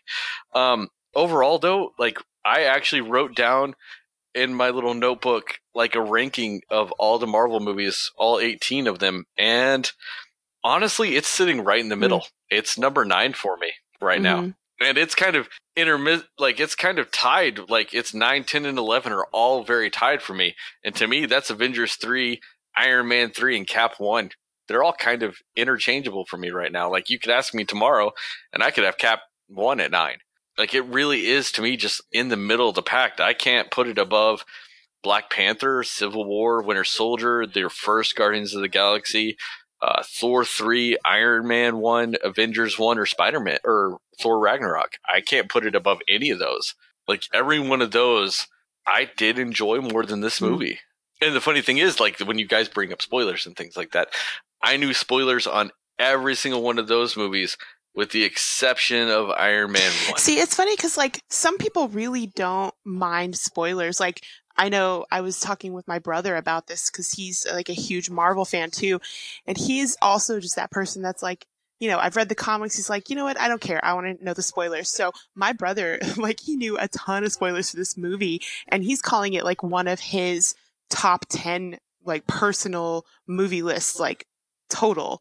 So I just, you know, I think it just depends on preference of like, you know, spoilers. Sometimes they bother people. Sometimes they don't. Sometimes, you know, it adds to it for them. Sometimes it takes away, but I think it depends on the person. Like, you know, my brother, I think probably liked this movie more than all of us did. So, you know, I think it just depends on, you know, like how much it actually bothers you to know ahead of time what's going to happen. And I think to some degree, like if you read the comics, which I don't read them, but I think to a degree you sort of have an idea of what's going to happen. Even if they switch it up in the movie, you kind of have an idea of what's, essentially going to take place. So, yeah. Yeah, I mean, it's just, to me, it's like, it's one of those things, like I said, I wrote down every single, like, I ranked all 18 of these movies. And like I said, to me, it just kind of fell in the middle. And like I say in my review on the website, they took a lot of risks in this movie.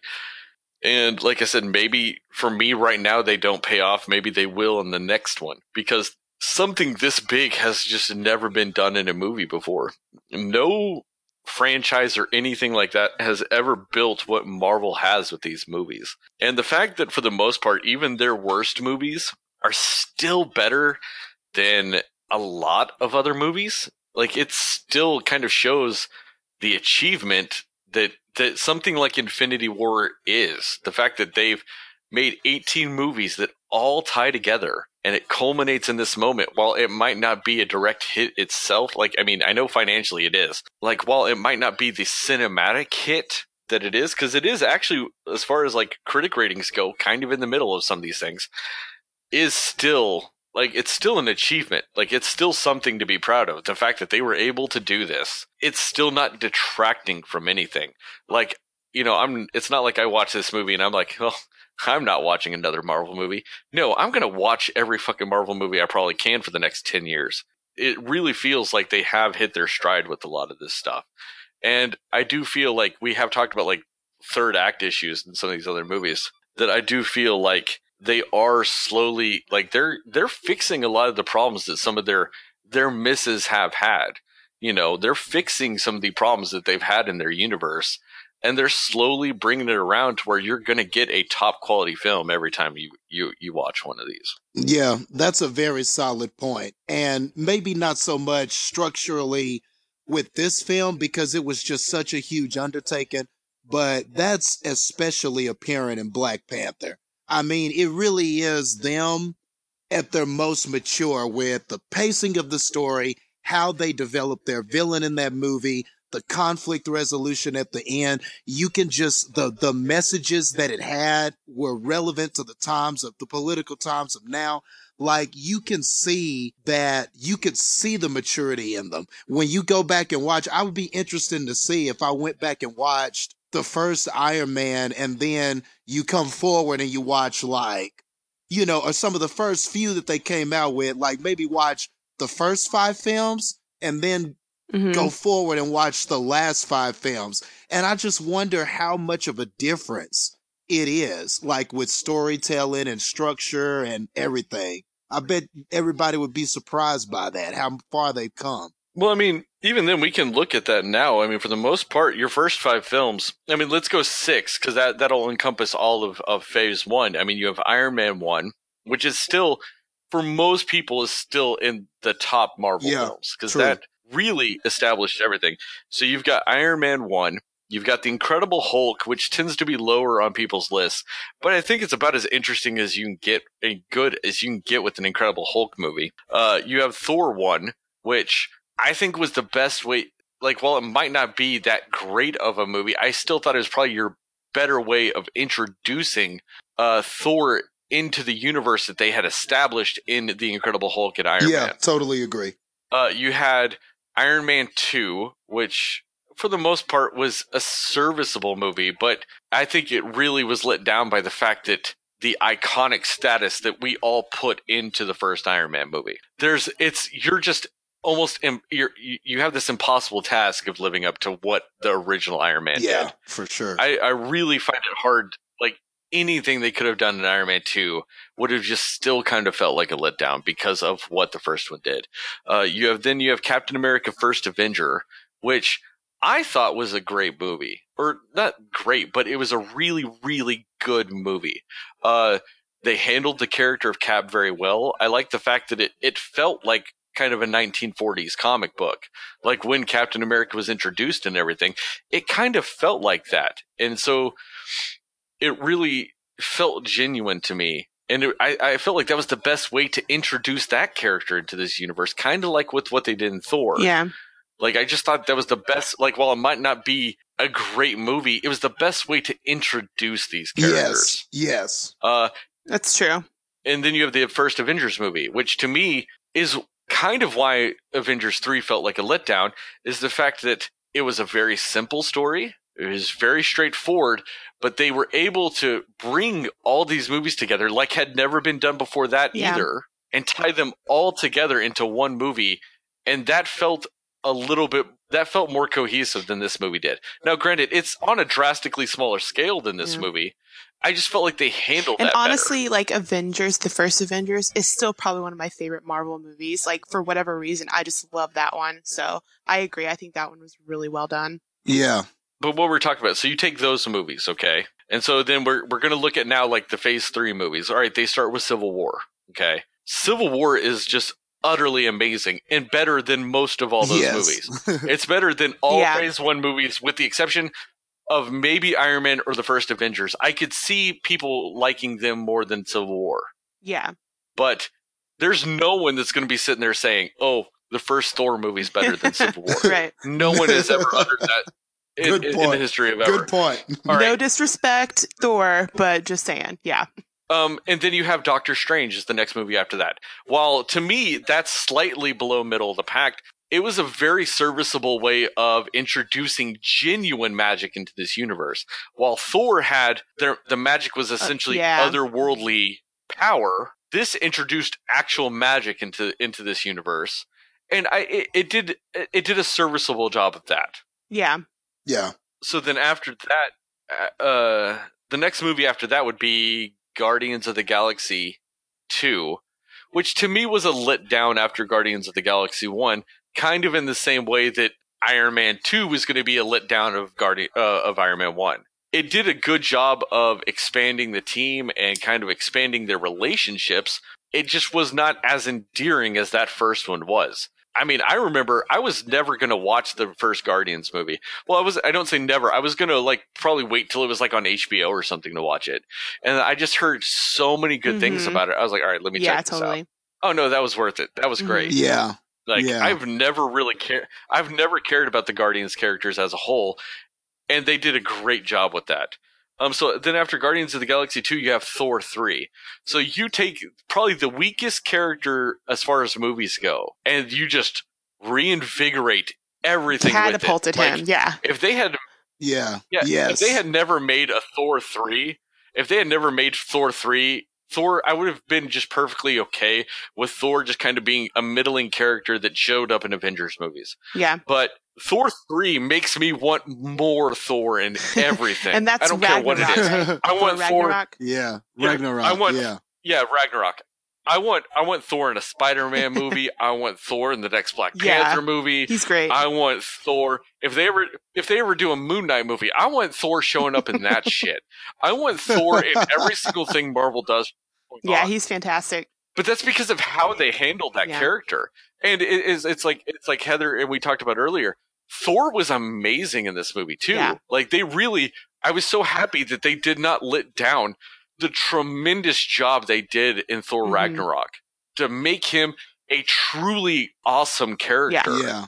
They did not let down in this movie. And I really did appreciate that about Infinity War.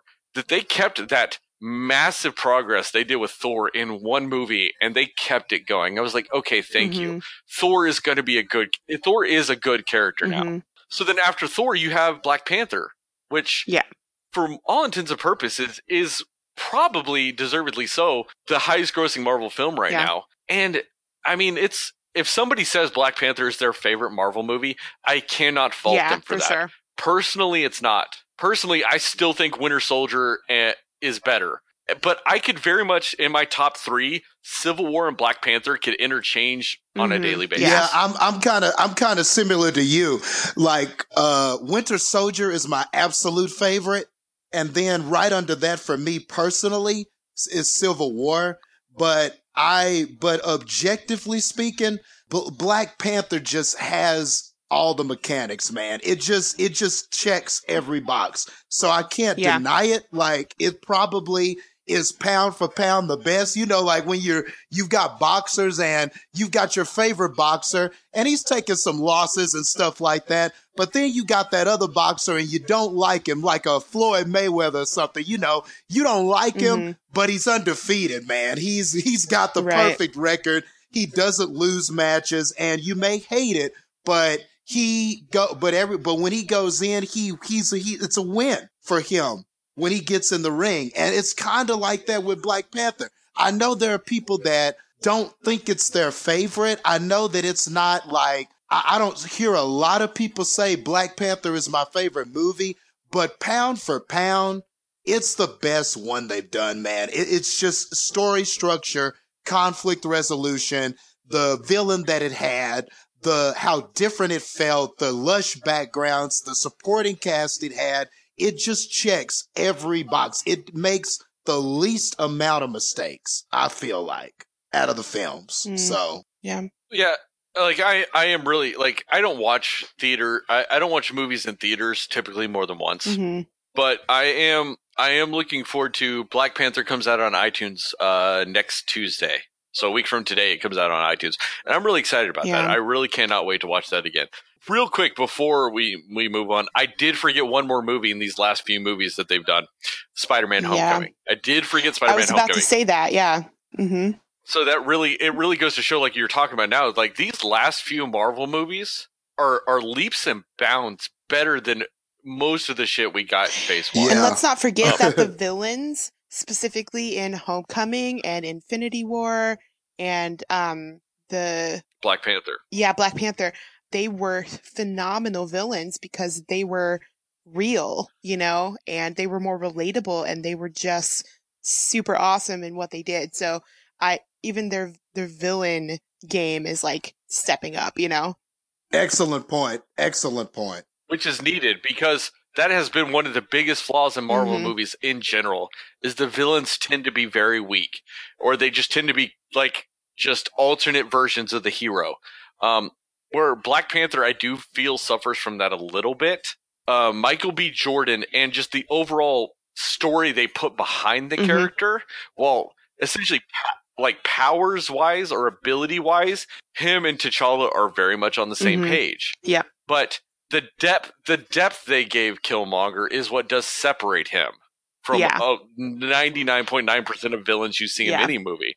But like you said, like it really, like starting with Spider-Man Homecoming is when villains in these Marvel movies started to get better because they had a purpose and they had like clear like understanding of where they're coming from, and I think that's excellent. Like, well, Michael Keaton was like one of the first times you really felt like, I mean, he was so good in Spider-Man Homecoming, and like while Thor with Hela that kind of dipped back into the traditional Marvel way of doing villains, I felt like they had to do that. They had to sacrifice Hela's character a little bit to elevate Thor so much. Yeah. They had so much work to bring Thor into a relevant position that I totally accept Hela being a little bit weaker as a villain. Plus, they kind of had that side story of him fighting the Hulk. So, and the Grand Master. So there was a little bit more elements they were juggling than in some of these other things. But like, yeah, Black Panther with Killmonger and with Infinity War with Thanos, like, I really feel like Marvel is learning from mistakes and issues they've made in previous movies, and they are doing a better job of addressing those issues. Yeah, for sure. Yeah, definitely agree. This was what I was going to talk to you about in the last, that I brought up in the last segment. This is kind of a fan theory type of thing, but it's something that I thought was incredibly intriguing idea for going into this next movie with everything. And it goes back to what we were talking about earlier with the Soul Stone and whether or not we saw what it could do. So halfway through Infinity War, Gamora dies. She's thrown into this pit by Thanos because he has to sacrifice somebody he loves to get the Soul Stone. I heard this theory. Gamora is not actually dead. Her soul is just trapped in the Soul Stone, which is what the Soul Stone can do. That is within the power set of the Soul Stone. So she's not dead. Her soul is just trapped. That would also tie into something you see later in the movie. When Thanos snaps his fingers, he goes into this astral plane. Yeah, that's true. And there's little girl Gamora asking him what it cost. Yeah. So that could be her soul talking to Thanos through the Soul Stone. Ah, good one. Okay. Yes. And so that was a slightly intriguing thing. And while I was talking about how, like, later in the movie, the deaths felt cheap because they're all just going to come back to life. And because originally when I first watched this movie and everything like that, I thought the only two deaths that were permanent were Loki and Gamora. And that's why they carried more weight. But if Gamora does come back to life, say, like, they end up destroying the Infinity Gauntlet and her soul, and she is trapped in the Soul Stone and she escapes it at that point and comes back to life. The good thing about that is I don't feel like that would actually still cheapen what I felt was a good, genuine death for her because of the nature of everything with it. I still feel like that, because to me, that is the one death involved with the Infinity Gauntlet that is up in the air. Yeah, I would agree with that. Yeah. And I think it's also interesting because you do definitely see that Thanos is actually quite devastated when he has to sacrifice Gamora. And part of me is wondering if, like, in this second, the second movie, if something will happen where, like, Thanos's will to be this most powerful thing is a little bit, like, weakened because he's just realized that what it cost him wasn't worth it, which obviously is probably not going to be that. I mean, he has all the power in the world and he feels like it's his destiny, but I think it would be like an interesting twist, you know what I mean, if that was the case, or if somehow, like, the Soul Stone, in order to release Gamora from it, maybe he has to sacrifice the only other thing he loves, which is himself, in place of her or something. I think it would just be interesting if those were things that happened. To go into that is the other part of this theory is, like, now that he's brought balance to the universe, which is what his ultimate goal was, is to destroy half the population of the universe to bring balance to everything. But he was talking about the cost of everything and things like that. Like, so what if you're, like, what you're talking about, that he more or less can't accept that cost anymore? Mm-hmm. And he, like, say he wants Gamora back. The other part of that theory that I heard, which it could be his undoing, and if this is the case, I really think it's a really awesome way of doing it, is that with the Infinity Gauntlet, he tries to bring Gamora back. Mm-hmm. And in doing so, he undoes the sacrifice that he made to get the Soul Stone. Mm-hmm. And so in doing that, it breaks the gauntlet. Mm. Because the Soul Stone would no longer be his. Right. Yeah. I see. And that would be, to me, I think that would be a very awesome way of doing it. Because, to me, that would still fit with the version of Thanos they have done in this movie universe, which I think is infinitely better with his motivations than the comic books. Because if anybody is not clear with what his motivations in the comic books is the fact that death in the Marvel universe is essentially personified by this lady, and Thanos is in love with her, so he wants to kill everybody as, like, a love letter to her, and it's dumb. With this, I liked the way he did it. He's like, if I kill half the universe, it makes more resources available to less people, so they will thrive. The universe will be better if I kill half the universe. And I thought that was a better motivation than anything he typically has. You know what I'm curious about, though? Like, because you know how the people that died or disappeared or ceased to exist, it was random, right? So who's to say if he had kept Gamora around and not sacrificed her, that she wouldn't have been one of the ones that just disappeared anyway, Oh, no, that's very true, because the rule of thumb is the fact that he didn't choose anybody that died, other than fact technically Loki and Gamora and Heimdall, I guess. Yes, and Heimdall is one of the deaths that I think is permanent. Is the fact that he snaps his fingers and all it is it's half the universe. So he had no control over who died at that point. It was just going to be half the universe. I'm not going to lie, mathematically it did bother me a little bit that more than half the heroes died. Like, to me, it should have been half the heroes that were there.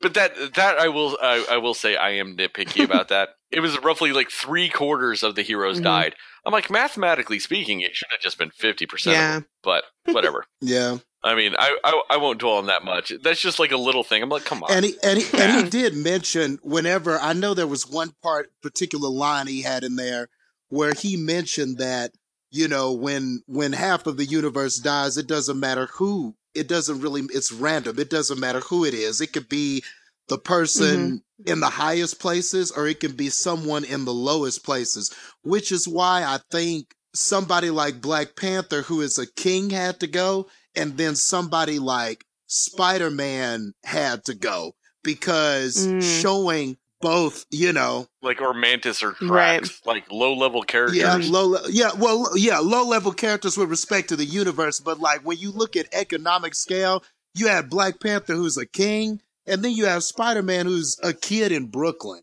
So I think it just even further pushes that randomness of it as well. Yeah. No, and I do like that too. But like I said with it, like but like going back to with it all, like if they undo it, like if it's because of Gamora or if Gamora comes back because of that, I still don't think it cheapens that scene because of, like I said, I liked seeing the effects on Thanos of Gamora dying. And like I said when I was talking about Spider-Man dying, I would have preferred just to see the effects of Tony. Like I said, if Spider-Man had turned to dust like every other character did, and Tony is sitting there heartbroken and devastated because of it, I think that would have been the more effective way of doing it.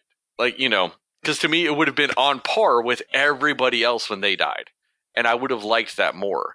Like, because it would have showed the emotional consequences of the people dying, not the actual deaths themselves. Because the deaths were supposed to be just kind of a quick, everybody's like, half the universe just turns to dust. Well, I don't know. I think you'll also see a little bit more of that in the next movie. I think you're going to see a lot of that in the next movie. As a matter of fact, and given especially like him and Cap, because there's that unresolved thing between him and Cap. So I feel like this will definitely be something that'll bring them together, because Cap having lost Bucky and then him with his relationship with Spider-Man, that's probably, that pain will bring those two back together. And I think we're going to have a really solid moment because of the developments in this film.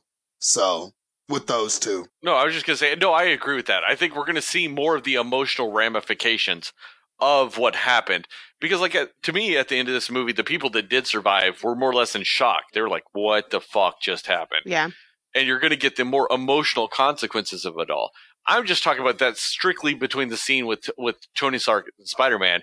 I would have rather just seen Tony Stark, like maybe he like grabbed Spider-Man because he was falling over and he turned to dust in his arms and him just like emotionally break down in that scene, versus Spider-Man dragging out his death and Tony Stark breaking down in the same scene. To me, that's why it was overkill, is you got both of those elements when you got that with no other character. Whereas if I had just seen Tony Stark breaking down like you do see, that's why it would have been more effective, is what I was saying. Gotcha. Cool. But no, like, I do agree with you, though. I really do feel like we're going to get the more emotional, like, consequences of everybody dying in this next film. Because, like, especially at the beginning of the film, they have, like, 7 people to worry about now. Like, you've got 7 characters to, like, worry about. And there is an 8th character that they do have in the end credits that will be in this movie. We all know Captain Marvel's now going to be in Avengers 4.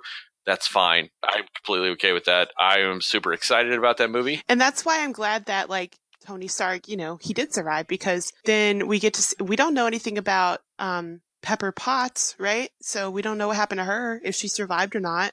So, I mean, we got to see what happens with that in the next movie, and with Iron Man, and if it affects him if she's not there, or even if she is there, and that seeing how it affects him and their relationship, I don't know. The one thing I'm excited about with Avengers 4 is I think even with all the characters that will be brought back to life, I think we are going to get some permanent deaths in Avengers 4. Yeah, probably. I think we even some of the characters that are coming back to life, I think some of them still might end up permanently dying in the MCU in Avengers 4. To me, like when you were talking about stakes and everything like that earlier, I feel Avengers 4 is where the real stakes are. Like, because I feel like with that, they're going to finalize whatever things they have with the Infinity Gauntlet. When I feel like when somebody dies in this next one, I think that will be a permanent death. Yeah. Yeah. I would agree with that. Agree. Yeah, if somebody goes in the next one, that's it. Yeah, for sure. And like I said, people can hate me all I want, like with my feelings on Infinity War. But like I said, my feelings on Infinity War truly hinge on this fourth Avengers film. So I hope it's great, and I do. I hope it's great, and I hope it makes me feel better about Infinity War when it's all said and done. I hope that with what I see in Avengers 4, I hope it makes me feel better about this film. Yeah. Yeah. What's your score, Heather? Overall score, I'm gonna go with. I'll give it like an 86.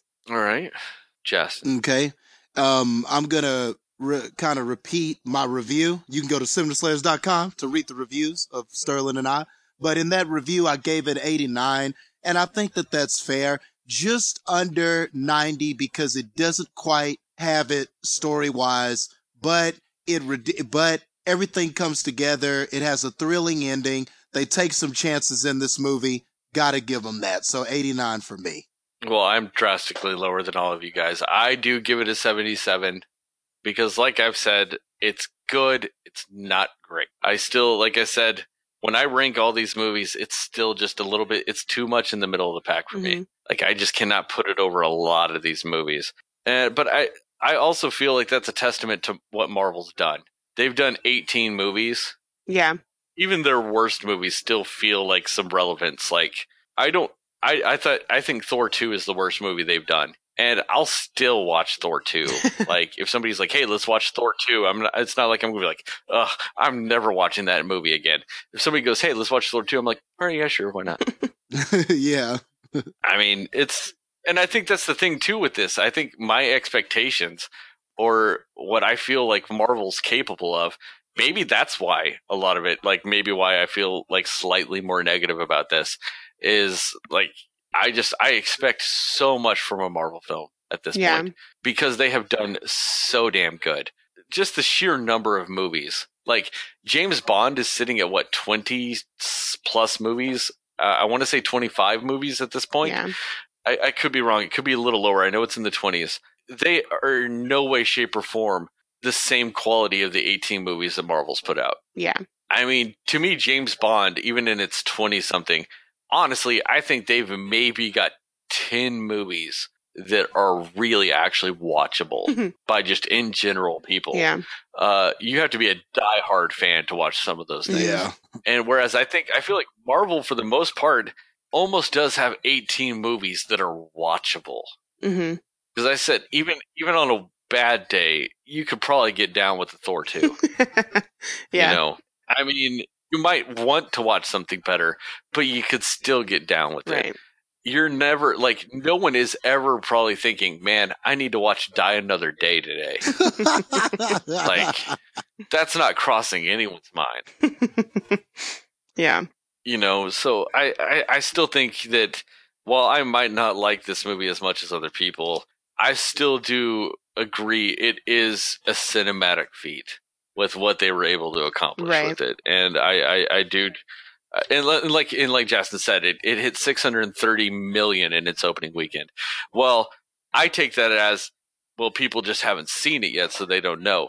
But the fact that they were actually able to outbeat Star Wars, just a franchise that started in the 1970s that's got a fan base that's just diehard built into it, that this movie is able to top, or this franchise is able to top it in 10 years. Right. Yeah. In 10 years, they're doing things that Star Wars wish they could do. Yeah. It's pretty amazing. You know, so that it really is. It really is a testament to what they could do. I mean, I'm not going to lie. I've already pre-ordered this film on iTunes. I'm going to watch it when it comes out, whenever I pre-ordered it. Like, whenever it's released, I'm going to watch it again. I don't want to make it sound like I hate this movie so much, or like that I'm so disheartened by some of these things. Like I said, it's still good. Like, I still can't say I'm never going to watch this movie again. I'm probably going to watch it at least 3 more times this year. So, well, I mean, 77's still a good score. I mean, that's a positive score. That's not just because it was a little lower than us. Still a positive score. Right. Yeah, like, and that's what like I said, I know I have a lot of animosity towards parts of it, but for the most part, I think it's a very serviceable film. Like, I am not above whenever Avengers 4 comes out and I watch that and I like think back to this movie, I might go in and put like a second score on my thing if it does improve. If I watch Avengers 4, I'll change my rating to where it's 77 pre Avengers 4, and then it might be like an 85 post Avengers 4. Right. I don't know. I haven't seen that movie yet. So, you know, it really could change things because of how they're doing stuff. But I really am excited for where they're going. Yeah. I hope we get some more with this. Any last closing thoughts on Avengers Infinity War? Definitely No. go see it. That's all I have to say. Oh yeah, release this podcast, please. Sorry, I didn't mean to cut you up. I'll let you, but just all I was going to say is, please let us know what you think. Let us know what you think of the podcast. Do you agree? Do you disagree? Let us know what you guys are thinking. I'm definitely probably going to end up being the villain again with this. I guarantee you more people are going to agree with you, and it's fine. I don't look down upon anybody that enjoyed this movie more than I did. Because like when I saw it in the theater, the people next to me, apparently, I feel like they've maybe seen like 3 Marvel movies in their life. Because the people next to me in the movie theater, they thought Thor was dead at the beginning. You know, like when Thor, like with that whole thing with Thanos and Loki and all that shit goes down, they thought Thor was dead. Wow. Because that woman next to me was like, oh man, he's gone. And I'm like, have you not seen a TV commercial? Like, I'm not talking about the trailer, but I'm talking about a TV commercial. Thor's going to be all throughout this shit.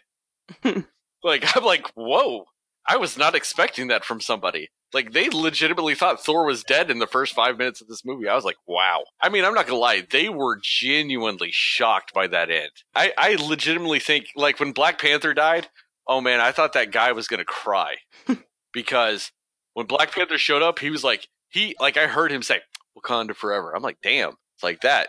And then whenever Black Panther died, they were like, oh man, Black Panther?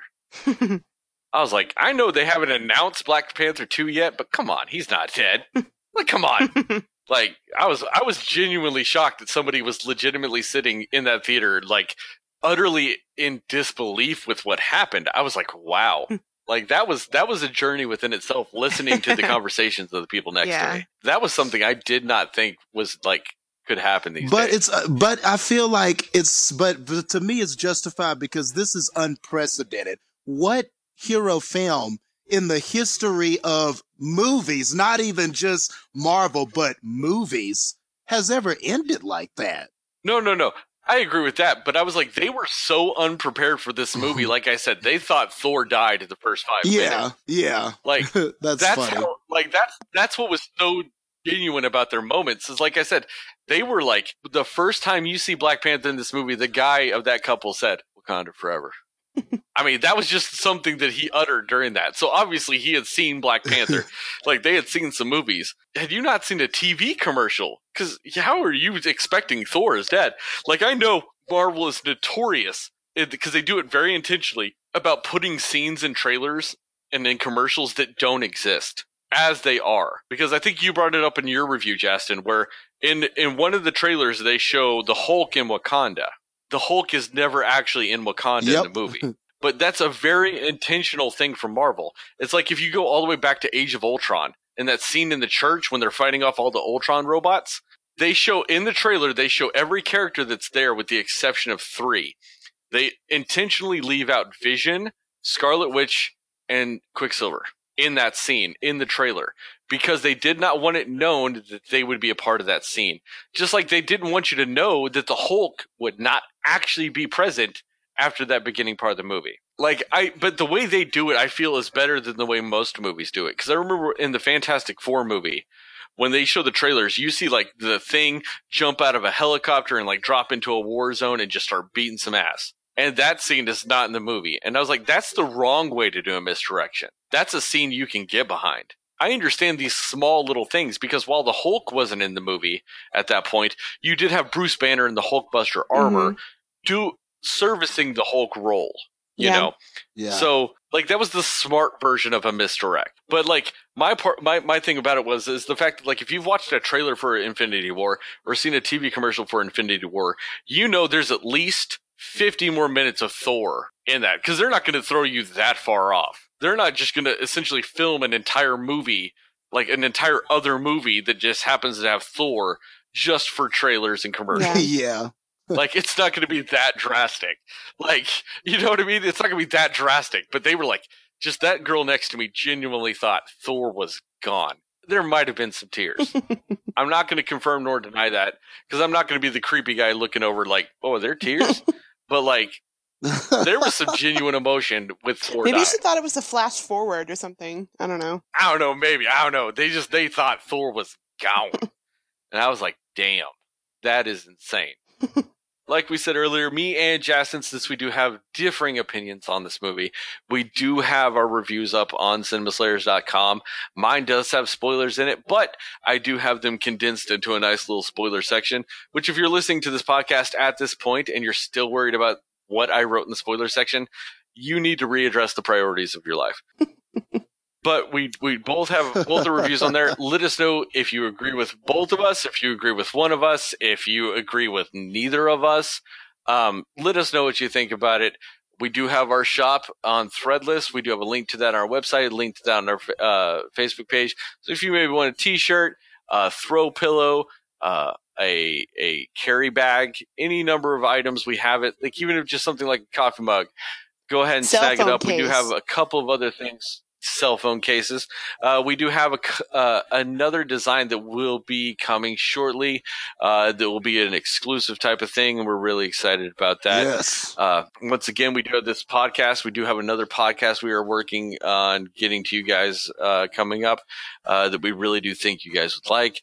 Like us on Facebook. Follow us on Twitter. It's cinema_slayers on Twitter. We're on Instagram with Cinema Slayers. Like all this, if you're on iTunes or Google Play, give us a review. Subscribe to our channel so you can listen to us. There is a chance we might be doing some YouTube things in the future, so we'll definitely keep you guys posted on that. Other than that, if you guys are ever wanting to do a podcast or anything like that, you guys should really check out Podcast Garden. They've got really good prices. You can, for $3 a month, you can get unlimited uploads, unlimited amounts of time. With analytics, everything like you could ever want. It's, and they give you an RSS feed that will quickly and easily go up on iTunes and Google Play so other people can listen to it. And it works really well. So other than that, thank you guys for listening on behalf of us on Cinema Slayers, and we'll talk to you next time.